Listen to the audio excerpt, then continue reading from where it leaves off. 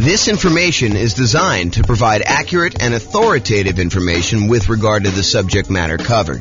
It is offered with the understanding that the presenters are not engaged in rendering legal, accounting, or other professional services. If legal advice or other expert advice is required, the services of a competent professional should be sought. Welcome to the Oceanside Real Estate Investing and Real Estate Financial Planning Podcast. Learn all about investing in real estate in Oceanside, California, with a combination of real estate financial planning and modeling with numbers specific to Oceanside, plus syndicated, more generalized recordings of live and pre-recorded real estate investing classes, not all of them specific to Oceanside. Be sure to stay tuned after the podcast for a message from our sponsors. Well, good morning and welcome, everyone. I am your host, James Orr, and today we're doing sort of the final class in a series of classes that we've done on financing options. Today is sort of the catch-all for all of the additional financing stuff that we haven't covered so far to date. So I'm going to jump right into it because we've got quite a bit to cover, and I want to make sure that we have time in case we have questions at the end. So historically, this is a chart from the 2022 National Association of Realtors profile of home buyers and home sellers. And this chart shows you what percentage of all the buyers used what type of loan. So of all the buyers, 62% of the buyers that purchased the property in 2022 from their survey used conventional financing. And we've done an entire class on conventional financing. In fact, we've done several classes on conventional financing.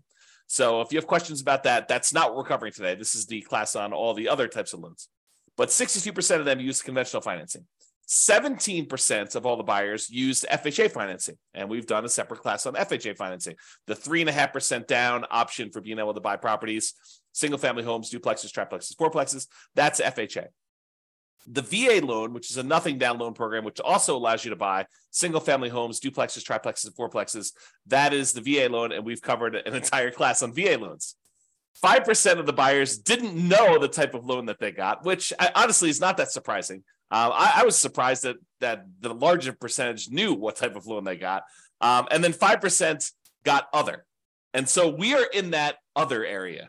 The other area is all the other financing types that have not been covered, and we've covered some of those already. So here are the primary financing options, ones that we've covered before. The conventional financing, which there's the non-owner-occupant versions, putting 15%, getting PMI, or putting 20% or 25% down and buying a property that you do not need to move into. But then there's a whole set of conventional financing for house hackers and nomads that are buying properties as investors, really, but they're moving into the property as an owner-occupant, living there for a period of time, and then they're either renting out part of it, like to roommates, or they're buying a duplex, triplex, or fourplex, and they're renting out, a property that they're living in one of the units and renting out the other ones, like multifamily property, or I think I lost my train of thought there, or they're doing the low down strategies for the conventional financing, 3% down or 5% down. Okay, so that's conventional.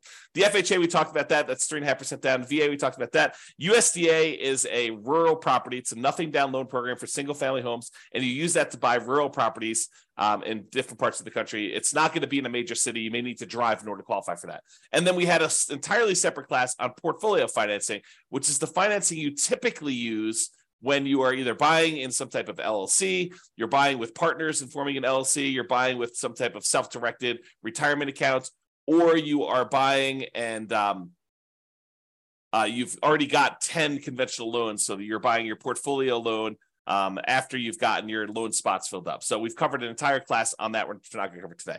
So those are the primary financing options.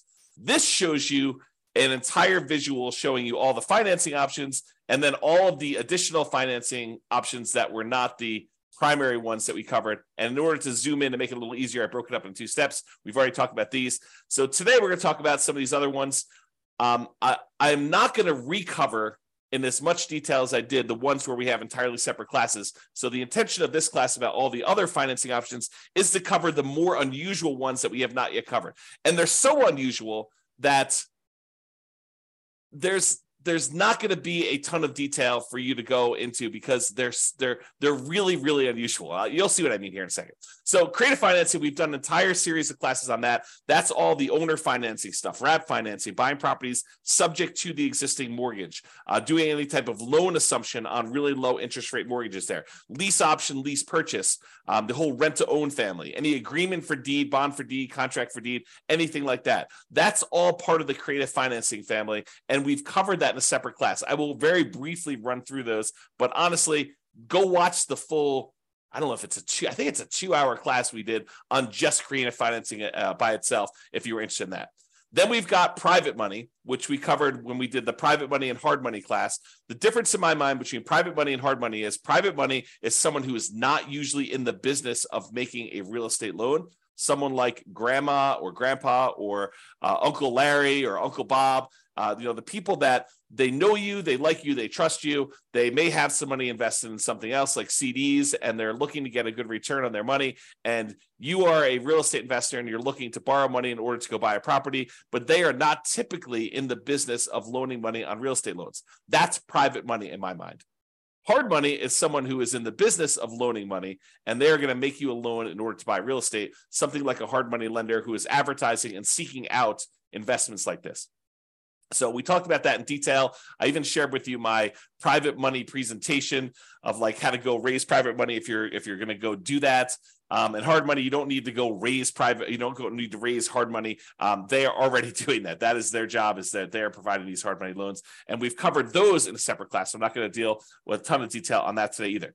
One thing that we haven't covered super recently, but I have an entire class on as well, is the home equity lines of credit. So using your HELOC, home equity line of credit, in order to borrow money in order to acquire additional properties or buy them outright. So for example, you own your own home, your primary residence free and clear, and you want to go buy a rental property. One could, if they were so inclined, actually do a HELOC on their primary residence, use all the money from that in order to buy the investment property free and clear. So basically, they're transferring a loan, they're putting a HELOC on their primary, and they're using that to buy the property outright. Or they could use that as a down payment in order to buy another property as well. So you don't need the whole amount of money, but you could use it and still be leveraged on the invested property. So we'll talk about HELOCs a little bit, although I do have a separate class on that as well. I do not have a separate class on life insurance, so we'll talk about that today. I do not have a separate class on buying properties cash, although I take that back, because yesterday I did a class on how much faster it was, in some cases, for you to actually pay cash for property. And I know that blows people's minds because it blew my mind yesterday when we went over the class.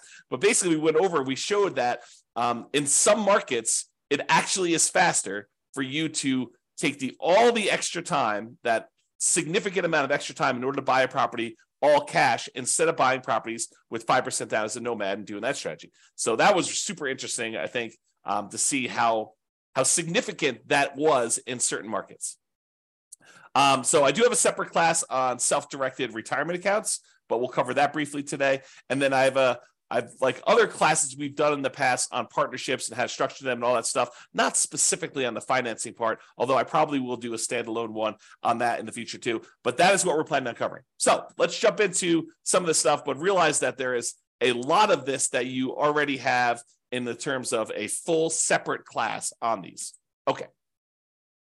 All right, so creative financing. Entire separate class on this, but here's the quick overview.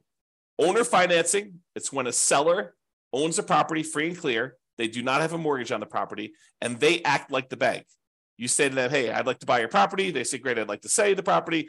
I don't want to go get a traditional bank financing. They're like, that's okay. I'd like to get the income from the property. And you guys come to an agreement where you make them monthly payments, you negotiate the terms of the loan, you negotiate how long the loan will be, you negotiate what you need to qualify. In some cases, they'll ask you for your credit score. In some cases, they won't. Some cases, they'll want to see, proof of income. Some cases, they won't. So it's all negotiated there. The interest rate you negotiate with the seller is all negotiated. There's no set ones for that. It's not determined by a bank or anything like that. You get to negotiate it all. And so the seller will act like the bank, and they will accept monthly payments or yearly payments if you negotiate it that way, or quarterly payments, whatever you want to negotiate. And the seller will act like the bank to finance that property for you. That's owner financing. What if the seller has a loan on the property still? Well, you might be able to structure it as wrap financing then, where the seller is going to accept the payment for you, but they are going to pay part of the payment you give them on their underlying loan. They're going to wrap the financing that they have currently on the property, and they're going to give you a new loan around that. So let's say you're buying a $400,000 property, but they owe $200,000 on it with a loan that they already own. So you're going to take that $200,000 loan, you're going to leave it in place. The seller is going to collect payments on you making a payment for the full $400,000 purchase price minus whatever you decide to put up for down payment, whatever you negotiate. And then they are going to take part of the payment that you give to them, and they're going to pay that underlying $200,000 loan. That's wrap financing. Loan assumption is when you're going to formally go to the bank and you are going to formally assume, you're going to apply and take over full responsibility for a loan that the seller already has. So, for example, the seller, a couple of years ago got a really, really good FHA loan, and you come in and you want to buy that property from them. You can formally go to the lender that has that loan and tell them you would like to formally assume the FHA loan. And they will have you fill out some paperwork. They may have you pay a fee, and then you take over their FHA loan with their old interest rate, which is probably attractive compared to what you can get today. The tricky part about doing loan assumptions in today's market is, in a lot of cases, not every single case, but in a lot of cases, the seller has acquired a property where they got their loan a few years ago, and the property values have gone up very rapidly since then. So they may have some equity that you may need to negotiate in some form or pay them in order to be able to formally assume their loan. Okay, so that's the loan assumption. That's part of the creative financing. Then there's the whole rent to own, lease option, lease purchase family, which is you agree, you go to a seller. You go to usually to a landlord who's renting the property, although it can be to a seller, and you go to them and you say, look, I realize you're renting this property. I would like to rent it from you, but I would also like to be able to buy it from you. They're like, that sounds good. Why don't we go ahead and do this? We will structure a lease agreement, and I'll give you an option agreement to be able to buy the property. And so now you have a lease agreement in place with also, in addition, an option agreement in order to be able to buy the property for a certain price at a certain date in the future with certain terms. And so basically you structure this. That's a lease with an option. Or you guys can come to an agreement, have the attorney say to you, hey, look, why don't we do this as a lease purchase? We'll have a lease agreement in place, and we'll have a purchase contract that's good for a year or 2 years or whatever it is. And so now you have a lease with a purchase contract, which is a lease purchase. So that's the whole rent to own, lease option, lease purchase family, if you want to structure it that way. Then there's the whole agreement for deed, bond for deed, contract for deed, installment line contract. You could think of this almost like your car financing, where you don't technically own your car until you've made all the payments as agreed. That's this version for house. You have an agreement with the seller that says if you make payments over a certain agreed upon period of time and you pay off the full amount of the property, at the end of it, they will then give you a deed for the property. It's different from owner financing. That owner financing, you have a deed that you get immediately, but then there's usually either a mortgage or deed of trust that says if you don't pay, then the deed can be pulled back. You can have a foreclosure and the deed can be pulled back to the seller. So with an agreement for deed, the seller holds the deed until the very end. So some type of either installment land contract, agreement for deed, bond for deed, contract for deed. And then the last one is subject to. So the seller has a loan on the property and they agree to deed you ownership of the property, and you agree to start making payments on their underlying loan. That's subject to. Okay. So that's the whole creative financing family. Go watch the 2-hour version of that class for a lot more detail on that. But that is one of the other financing options that we have not talked about. Well, I guess we've talked about it in a separate class. All right. Let's now talk about some private financing. And again, we have an entirely separate class on private financing and owner financing where I give you some of my private financing. I think I give you my private financing report that I would use when I'm sitting down talking to somebody who is maybe interested in loaning money. You can look through that. Do not copy mine, please. Go ahead and use it to get some ideas and then make your own. All right, so private financing. We don't usually use private financing for nomads or house hackers. This is usually, like investment properties that you're not moving into, although you could, I guess, in some really rare cases, get grandma to loan you money in order to do a nomad property, but it's highly unusual. Most cases, we're actually using some type of conventional long-term financing on those. So private financing, as I mentioned before, this is friends and family. It is not someone who's in the business of making loans. So to go to somebody and say, do you know somebody who's doing private financing? That's not how you do this. What you're really asking them is, do you know someone who's a hard money lender? If you want to do private financing, you got to go talk to them individually. At Thanksgiving dinner, you tell grandma what you're doing. She's like, I got this money sitting in the CD. Why don't we do something together? You can say, that sounds like a great idea, grandma. Let's work together and you can loan me the money. That's private financing. Or you're at work and you're telling your buddy at work, hey, I'm doing these fix and flips and, I'm borrowing money from this guy and he's charging me 15%. And the guy's like, hey, 15%, that sounds really good. I said, yeah. He's like, hey, I'd be willing to do it for 12% or 10% or 8% or 7%. And so you end up talking to your buddy at work, and your buddy at work's got some money that they want to get a return on. And you guys work together to structure that, usually with the help of an attorney structuring the paperwork for the first time or two. Okay. So private financing, more flexible than banks and can be much faster to close. The relationship is really important. It's actually critical in this case. It still requires a good financial statement because grandma's going to want to know that you're solvent, right? She's probably not going to take a risk if, you're not paying your other bills. She may, but probably not. And then it's typically, the range that you're able to negotiate is completely up to you, what you and grandma or someone else decide. But I would say it's typically in the 4 to 8% range right now. Can be a little bit higher, can be a little bit lower, depending on your relationship with the person and what they want and need. Okay, so that's private financing. Hard money, entirely separate class on this.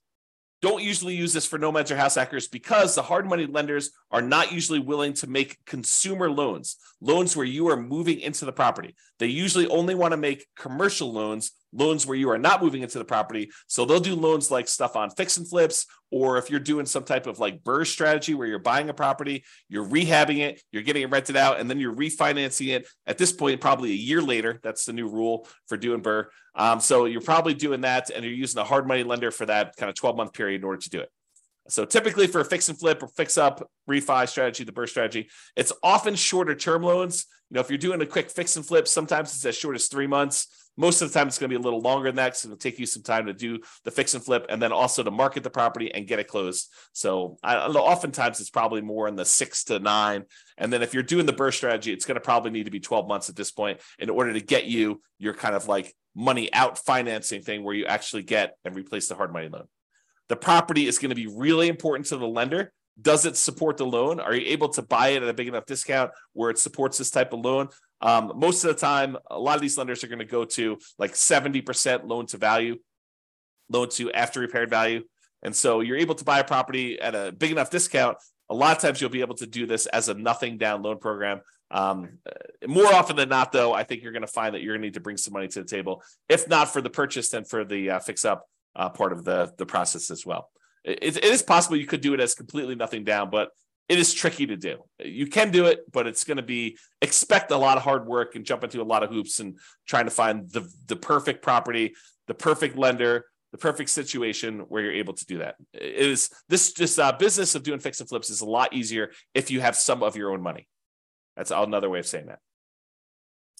The borrower will typically be screened thoroughly as well. So a lot of folks think, I'm going to go do fix and flips because I've got bad credit or no credit. And, I want to get started in this real estate investing. And this is a way for me to build up my down payment and then build up my credit while I'm doing that, pay off some old debts I've got, clean up my credit, and be able to get a property where now I can go buy long-term buy and hold properties. So they think that going in and doing like fix and flip and doing hard money is the way to go. But oftentimes the hard money lenders, not always, but I would say the overwhelming majority of times, the hard money lender is going to want to look at you as the borrower as well. Unless it's just like a ridiculously amazing deal and they feel super safe, or it's like an individual hard money lender who's sort of like, operating off the cuff and, maybe they're not making as many loans as they want to, and they're willing to take a little bit of extra risk and they're willing to do something with somebody who has some credit challenges or something like that. I think that you may be able to find those, but the ones that are in business are probably going to want to see you as a borrower to have decent credit and look at you a little bit as well as the property.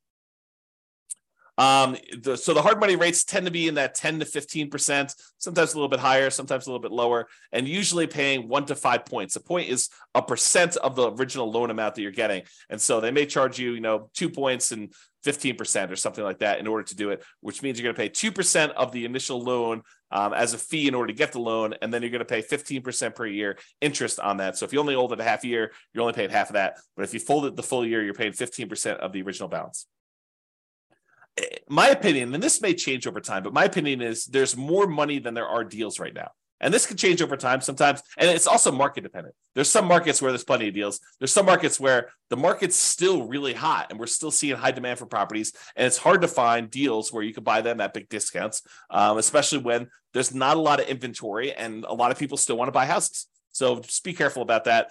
It could change over time too. So realize that just because it is one way now doesn't mean 6 months from now or 2 years from now or 5 years from now or 10 years from now, that doesn't change.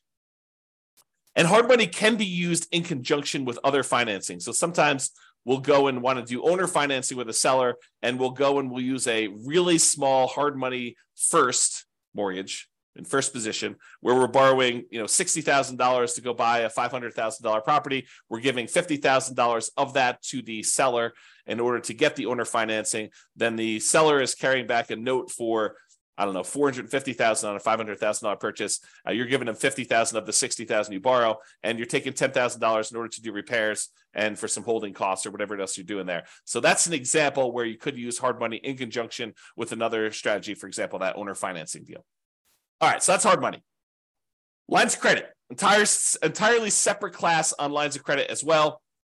Usually it's using equity you have in your existing properties up to a certain loan-to-value limit.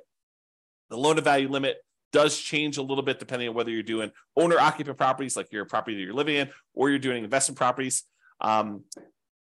I would say it's more common to have these on owner-occupant properties you live in, than to do them on investment properties, although you can find banks occasionally who are willing to do these on investment properties.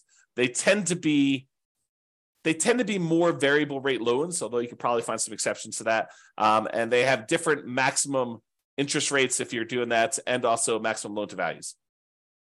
This is the idea behind this is you could tap into equity in another property to finance a new property.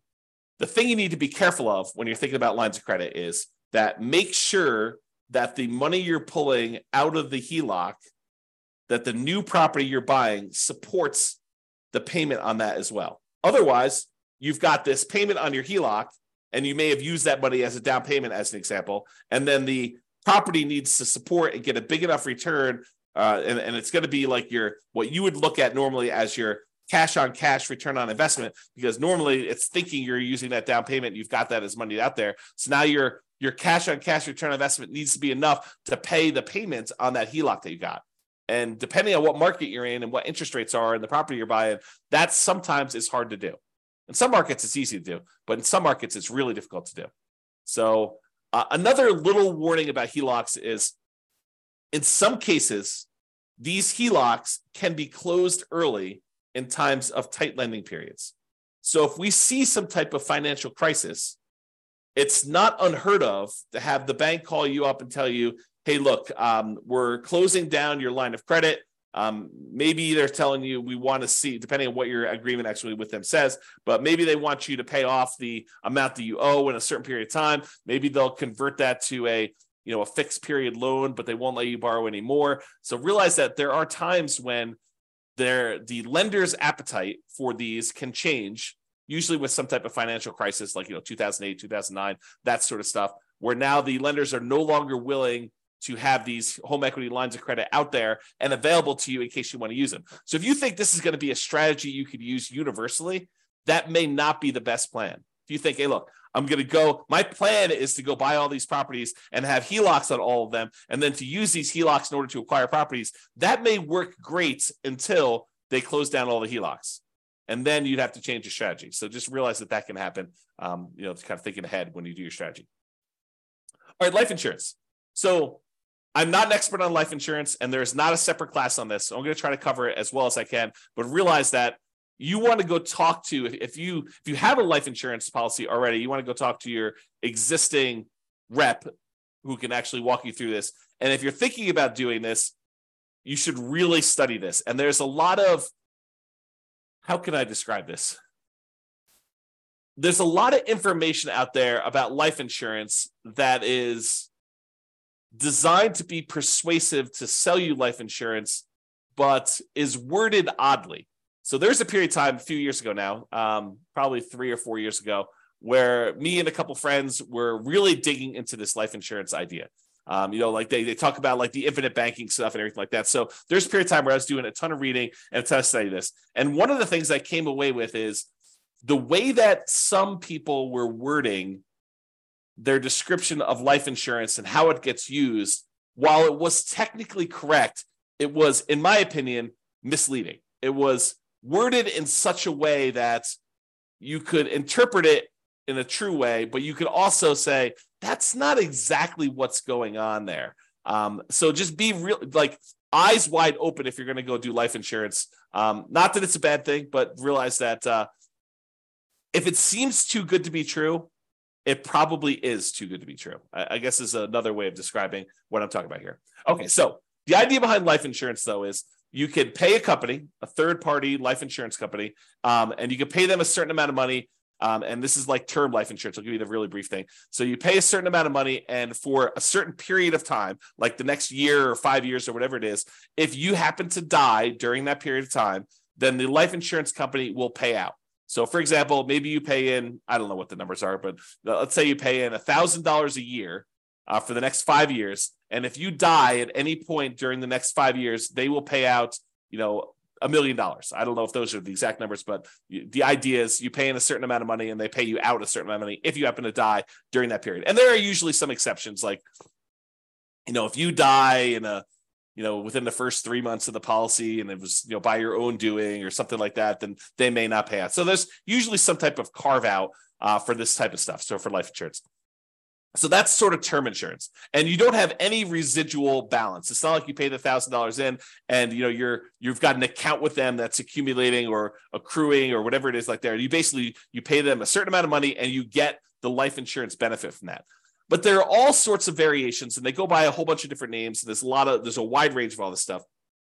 But basically, you can choose to pay in a larger amount to the life insurance company, and they will then invest that money and they will earn a return, and then they will have your balance with them actually grow. And so part of the money is going to pay a life insurance premium so that if you do die, there is a big payout.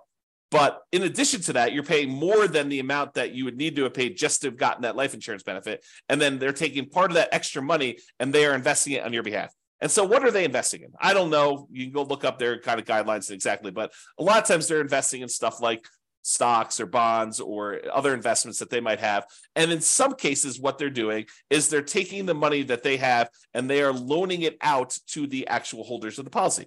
So for the example, so over the last 10 years, let's say you've been putting money in this life insurance kind of policy that you've got there. And over that time period, you've grown a balance with them where you have $100,000 sort of like accrued with them internally in your account. And they want to go and they say, look, you've got this $100,000 invested with us. What do you want to do? And you could go to them and say, I would like to borrow against my $100,000 that I have with you. And then they will loan that to you and they will charge interest to that. And they may not charge you the interest directly. They may sort of do some accounting where maybe there's payments on it, maybe there's not payments on it. You really need to go talk to your policyholder as to what this might work like. But realize that any interest you're paying it to yourself instead of that money growing in whatever it is there. So that's sort of the idea. So you're really just, it's sort of like a weird savings account with some additional tax benefits and maybe some, of the policy itself going to some life insurance. They get all complicated. There's lots of variations on them. So go do that. So the idea is you may decide to pay into this life insurance policy and have this be an investment vehicle. And then you could borrow money from this in order to purchase rental properties or do something else, whatever you really want to do. It's up to you as to what you can do there. And just make sure that your property can support any additional debt or interest payments that you're accruing or that you're actually having to pay by doing this life insurance policy.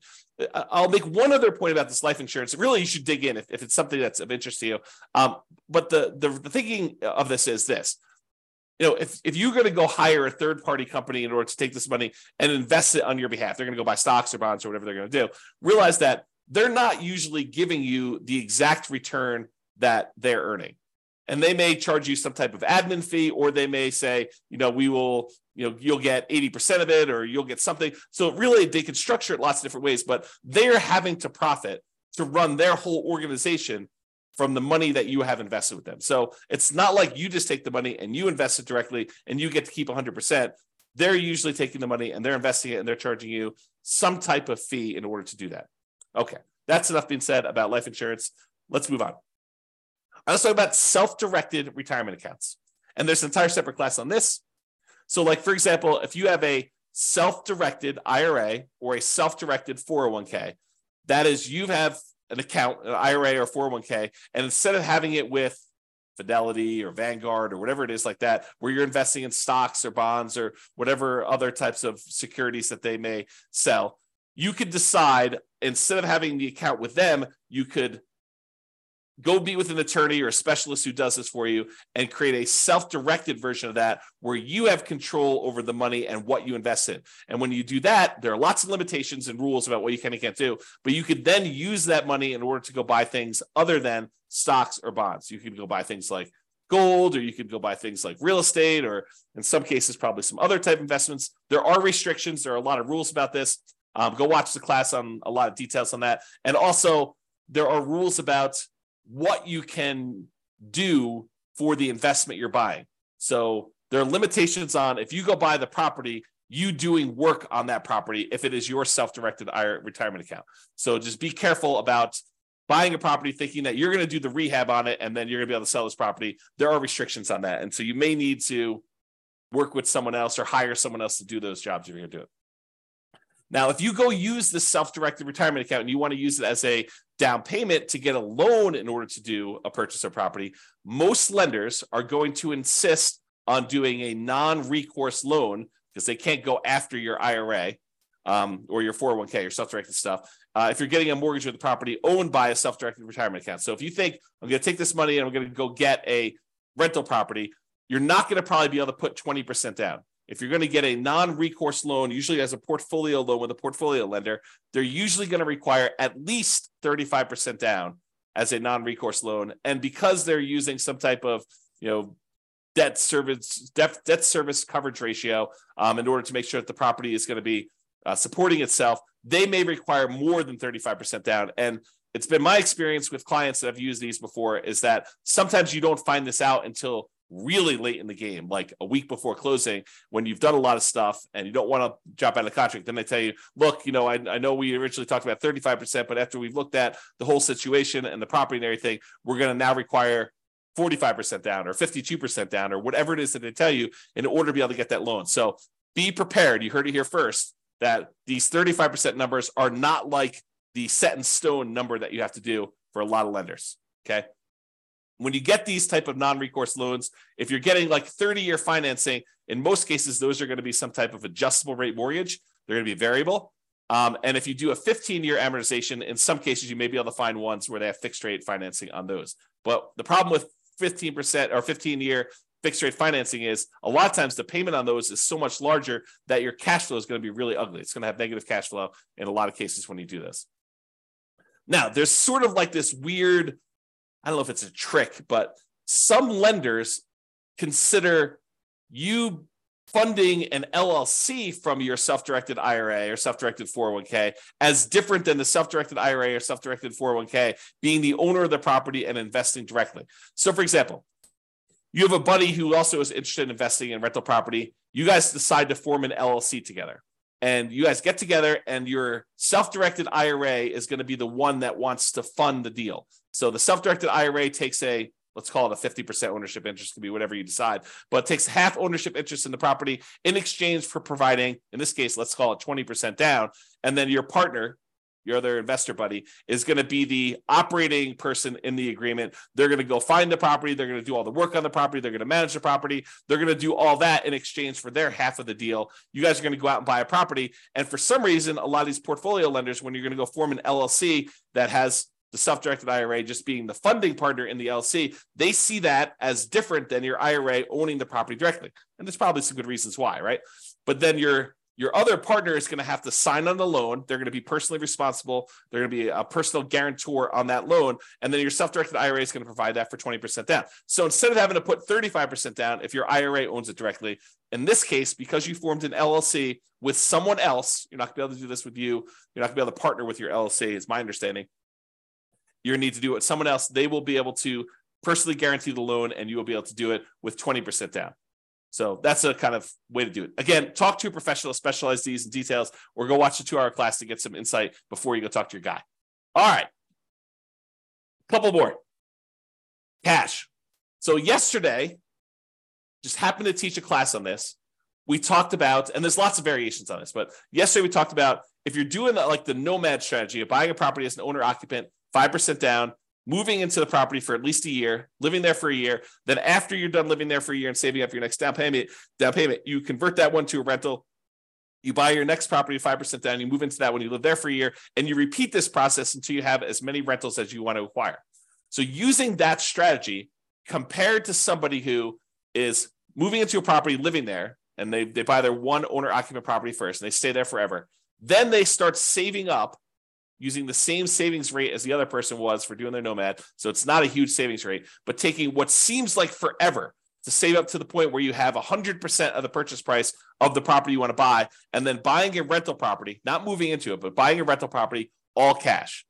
Then you take all the savings you have from your regular job and any positive cash flow you have from this free and clear rental property, you use that to save up and buy another free and clear property with that thing. It turns out that in some markets, that is actually faster, saving up and paying all cash for properties, than doing the nomad strategy of buying 5% down properties and acquiring that way. It depends on the market. With our current interest rates, current prices, current rents. Okay, so that's what we found out. So if you're like, who is buying properties all cash? In some cases, it's actually faster for you to be financially independent, for you to do the cash strategy versus doing financing. And I'm sure in the future, I will also do comparisons doing, 20% down versus paying all cash, and 25% down versus paying all cash, and maybe even 50% down, like 50 instead of doing all cash. Like, I'll go do all those strategies, and I will show you how. And sometimes it's more effective, faster to do it other ways. And then I also yesterday looked at risk, which one is more risky. Turns out when you do financing, it is riskier. And then also how that impacts your net worth. And in a lot of cases, doing the ones where you finance properties gives you a higher net worth, although a lot of times you become financially independent where the income from your properties and your other investments actually exceeds your personal expenses faster by doing the all cash strategy. So you have conflicting goals. If you really want highest net worth, maybe you still do financing. If you want to be financially independent fastest, maybe you do the cash strategy. So it's really interesting how that varies depending on market to market. Go watch the class. I think I posted it to the website yesterday, or it'll eventually be on the podcast too. So, okay. So taking with cash, sometimes taking the significant extra time to save up to pay all cash for properties can still be a very reasonable strategy in some real estate markets. So you may think to yourself, it's going to take me whatever it is, 15 years to be able to save up to buy one property for all cash. But once you get there, maybe that is a third of the amount you need in order to be financially independent. And then you could buy your next property a lot faster because the savings you have from your job and all the cash flow you've got from that free and clear property mean that you could buy your next property in a third of the time or half of the time or whatever it is. And then when you've got two free and clear properties, the amount of time it takes to buy your third property is like almost zero, right? Because you've got all this money, not zero, but it gets really, really fast as you get more and more of these. Versus buying a property where you have very little cash flow, and then you buy another property that has very little cash flow. You still have very little cash flow, even though you have two properties. Okay. And as an aside, there are versions of this strategy where you buy a whole bunch of these relatively small cash flowing properties, more than you need. Like, let's say you buy 10, and then you let the equity in the properties grow up so that you can then sell off half of them or a third of them and pay off the remaining ones to get to the point where it's free and clear. And that may be the fastest strategy of all. We have to go look at that and model that and see. And I've done some modeling on it, and you can go look on the website to see it. So if you want to see some of these variations, how they compare, you can go to the realestateFinancialPlanner.com/model and look up a lot of these modelings for like 305 US cities. Okay, so that's cash. Partners. Now that we've covered like all the conventional primary strategies, conventional FHA, VA, USDA, portfolio loans, we've covered all the creative stuff, covered the private money, hard money, portfolio loans, HELOCs. Like, we covered all these different things. Now it's time to talk about partners, because partners is really you relying on someone else to use one of these other strategies, right? I mean, they're going to get the money from somewhere. Either they've got cash, or they're going to go get a private money loan, or they're going to go get a hard money loan, or they're going to get a portfolio loan, or they're going to use a HELOC on their own property, or they're going to use their life insurance or their self-directed retirement account or whatever. And so the idea is that partners is really just meaning you're not the one getting the loan. You may go find the deal. You may decide you're going to be the one managing the deal. You're going to go do all the work and the heavy lifting, and your partner is going to come in and they're going to use their HELOC or their life insurance, or they've got a private money grandma who's going to loan them the money, or, they're going to go qualify for the hard money loan, or they're going to, or maybe you're the one that's coming in as a partner and you're doing creative financing deals and you need someone to come in with some cash. Like, there's all sorts of variations on this, but realize that it's really all the stuff we've already covered. It's not something new. Okay. And just be careful if you do partners.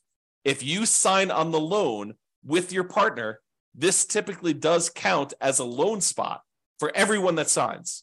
So if you go decide, hey, look, we're going to do this partnership, and the partner's the one primarily qualifying, and the lender, for whatever reason, says, hey, why don't you go sign on the loan as well? That does count as a loan spot for you. So if you're concerned about hitting your 10 loan spots before you have to go to portfolio financing, you want to be sure that you're not going to be one of the ones signing for that loan. And it may mean that you need to structure it slightly differently.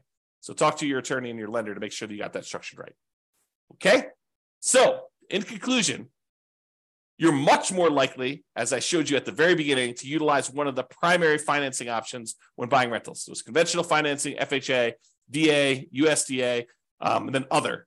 And the other was like 5%, if I remember correctly. So 5% now, we've talked about all these other options you've got, from creative financing, private money, hard money, portfolio loans, all these other things that we've got here, those just are that 5%. So there's a really small chance that you're going to need to use these at all. And then if you do decide to use them, this is kind of the information you've got there. So, however, there are some more unusual, less frequently used options that we've talked about that you might want to consider, as there are more unusual situations. All right, that's all I got. Any questions from the folks that are on live? Otherwise, we're going to call it here. Hope you enjoyed the kind of series on financing. Go dig into the other classes if you want details on those. Any final questions?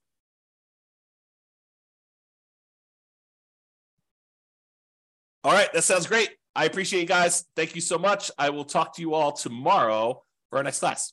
Bye-bye for now. With home prices up, mortgage interest rates up, and rents up, but not quite enough to counteract the higher prices and interest rates, cash flow on rental properties in Oceanside is harder than ever. Book a call with the Real Estate Financial Planner to apply our proprietary 88 strategies to improve cash flow on your rentals. See the show notes for a link to schedule your call and improve your cash flow today. If you're a real estate agent, lender, or professional in Oceanside that wants to help our real estate investor listeners, consider reaching out to learn about collaboration opportunities with this podcast. We'd love to add more value to our listeners by having you assist our investors buy, sell, and finance their real estate investments. See the show notes to schedule a call to discuss collaboration opportunities.